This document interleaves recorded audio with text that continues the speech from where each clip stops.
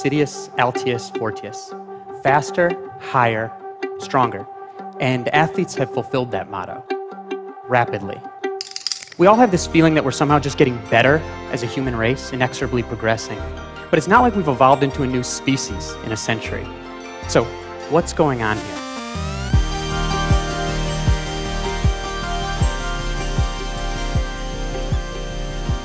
This year's Tour de France clearly ranks as one of the greatest in history.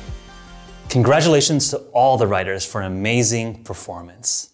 Special recognition goes to the winner, Egan Bernal of Team Ineos, who is the youngest winner since 1909 at age 22 and representing Colombia for the country's first ever victor.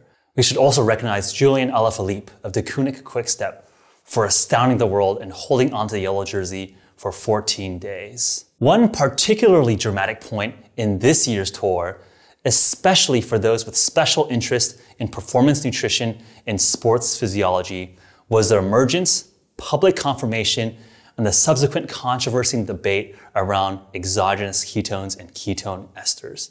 Team Jumbo-Visma sparked everything off when they publicly came out to discuss the incorporation of ketone esters into their nutritional strategy. Deceuninck Quickstep and Lotto Soudal quickly followed suit. Are ketone esters an unfair advantage? Are they considered doping? Should they be banned? Or is this simply the next generation of sporting and performance food? Just like how Gatorade, Powerade, or other carbohydrate drinks changed fueling strategy some 50 years ago, are we simply seeing the same level of paradigm shift today with ketones? Enter HVMN Ketone Ester. I'm Jeffrey Wu, CEO of HVMN, and we partnered exclusively with Oxford University professor Kieran Clarke, the co-inventor of ketone esters, to commercialize the ketone ester technology. Let's break this down together, as there has been somewhat of a controversy and misinformation spread around with all the recent press. And I can't think of anyone better to help me do that than the co-inventor of ketone ester herself, Professor Kieran Clarke. Let's go over the history of ketone esters. Kieran, can you introduce yourself?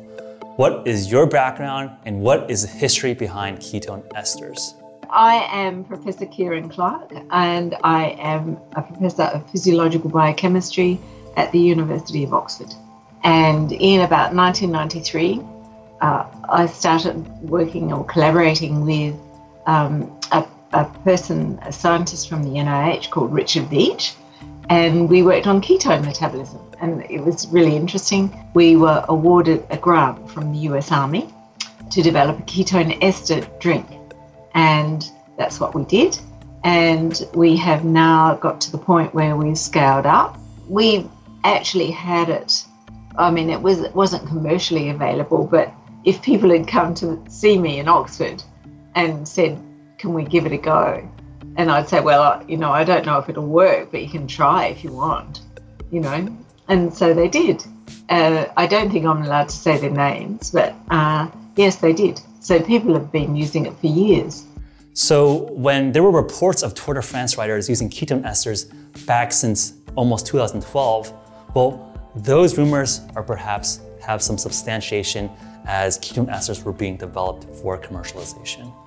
However, this is indeed the first year where ketone ester usage has really exploded to the forefront. And even Lance Armstrong's Tour de France podcast called Moved started covering ketones in the middle of the tour. I want to speculate on something, okay? It's commonly known that the usage of ketone esters is prevalent in the peloton. If you need it for the last 30, 45 minutes of a stage, you go get it.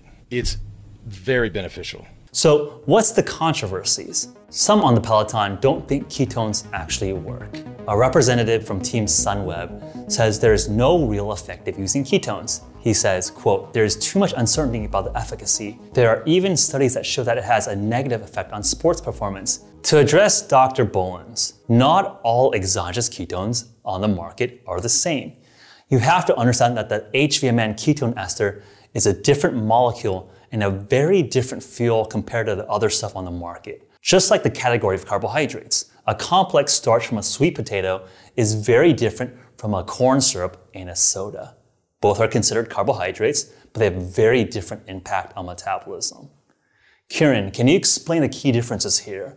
So, well, there are several things out there that you can buy, that you can take, to raise your ketone levels. Some don't work at all. For example, raspberry ketones are hopeless and a total scam.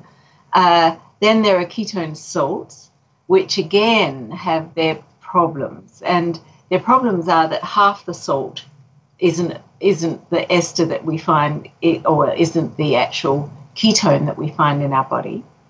So half of the molecule is wasted. And then the other half, because there's so much salt in the drink itself, that you just can't absorb it. So you either can't absorb it in your stomach, or it just doesn't raise your ketone levels high enough to help with performance. So then you have the ketone ester, and you can have two different types of ester. Professor Clarke just mentioned a really interesting point that most people misunderstand.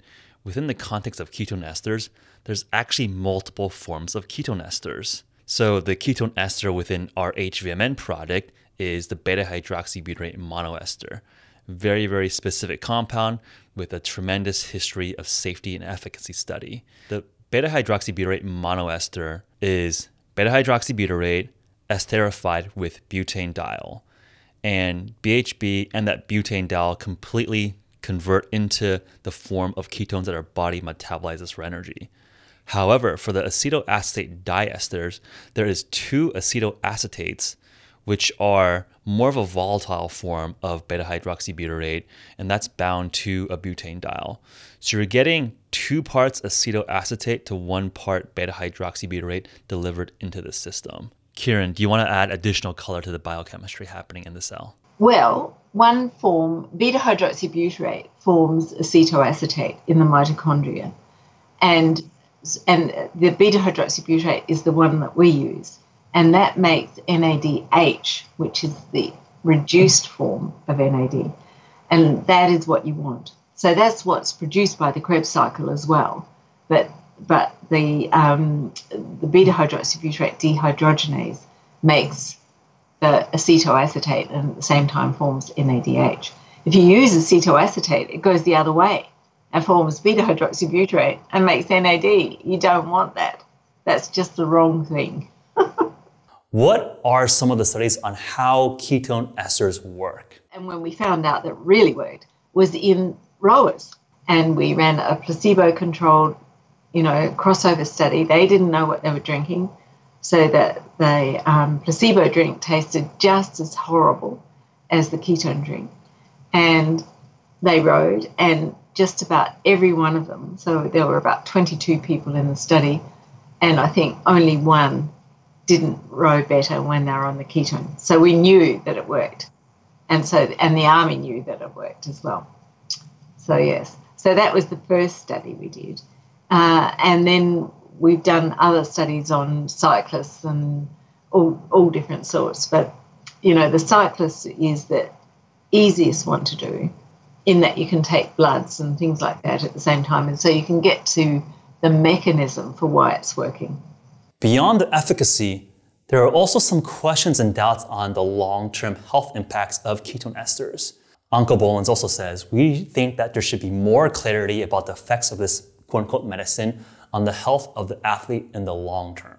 In addition, Simon Verdonk, the team doctor at the French team Confidis, says he first heard of ketones 5 years ago, but admitted that he thinks that the effects remain mysterious over the long term. And Confidis won't use ketones until tests have been done on the potential negative effects of ketones. So let me address this concern about long-term health and safety. In fact, the truth is tremendous amounts of safety studies have been done. HVMN ketone ester is considered FDA generally recognized as safe and is a food component. I'll let Professor Clarke talk about the safety studies that she has run and how the data shows that there's no evidence that this is impactful on the long term. In fact, there actually might be long-term health benefits of use of ketone esters. If they looked into it, they would see that the safety studies have been done and it really is safe. So in about 2009, we went to the army and said, we've invented this ester, this will work.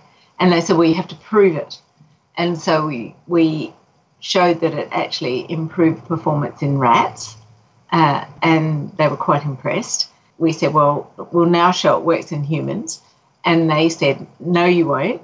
We're going to have to grass it, which is generally recognised as safe. So we went to the FDA. I think our first meeting with the FDA was probably 2007. And they said, all right, you have to do all these studies to show that it's safe. So we did all those studies. And then we finally went in and used it with humans. And that was all fine. We didn't have anything go wrong. And then we just kept going and doing more studies until we got it through the FDA as a drink for sports people. And lastly, there was even some discussion that ketone ester use should be considered doping and perhaps banned. The head of the International Cycling Union, the UCI, David Lapertant, said that ketones may require detailed monitoring. At the UCI, we look at all elements which may modify performance and which may affect health. He says that we would not hesitate to take the initiative and refer the matter to the World Anti-Doping Agency, as we have done in the past with tramadol and corticosteroids. I am confident that WADA will monitor all performance-enhancing drugs. Ketones aren't on the list of banned drugs, but we must monitor usage. I think the UCI's caution is very reasonable, and to clarify the record, WADA has already taken a look at ketones back in the early 2010s. WADA confirmed that this ketone ester is WADA compliant, and FDA again has approved the use of ketone esters as part of the food supply. Vincent Lavenue of the AG2R La Mondiale team has called for the use of ketones to be halted immediately. He says for the equality in the sports, we need a swift reaction. So again, I think we should look at the information, look at the data, and realize that this is a nutritional tool that all parties and all athletes have equal access to. We should think about this as a new paradigm in sports nutrition where we all have access to protein powder for recovery, we all have access to carbohydrate drinks for pre-workout fuel, and the same thing should be thought of as ketone ester as useful and part of a nutritional strategy for overall performance and recovery. It's just simply a novel fourth macronutrient that is available for everyone. In fact, if we look at metabolic risk for long-term health, there actually might be a question around the risk of overusing carbohydrates and sugar. And that actually might be a bigger concern given that there's much more evidence down that path of inquiry around metabolic syndrome, diabetes, and insulin resistance. Speaking on behalf of Professor Kieran Clarke, the entire team at HVMN, we're really proud to add a new novel nutritional tool for the world. This is just the start of how we think about changing how people think about nutrition. Again, all credit goes to the athletes, the coaches, and the families that sacrifice so much to enable such feats of endurance and power. If we can create and offer support from a nutritional perspective with ketone esters, we are incredibly happy and proud to do so. Your effort inspires us to do our very best. You can learn more about our work and ketone esters at hvmn.com. For all of our other clients of ketone esters out there, don't worry, this specific video is a special case given the controversy, the misinformation, and the hype and discussion around the Tour de France this specific season. We're not gonna make it our practice to comment on every specific athlete or team or customer out there that might or might not be using ketone esters. We are quiet professionals and treat your business with discretion. What are your thoughts about ketone esters and the Tour de France? Do you think we make sense here? Or do you think we missed something? Leave your thoughts and comments below and we'll address them. Anything else that you're excited about in terms of learning about ketone esters? Let Professor Clarke and I know. We'll be very happy to answer your thoughts, your questions, your concerns in a future edition of this podcast and YouTube channel. Thanks so much and talk to you soon.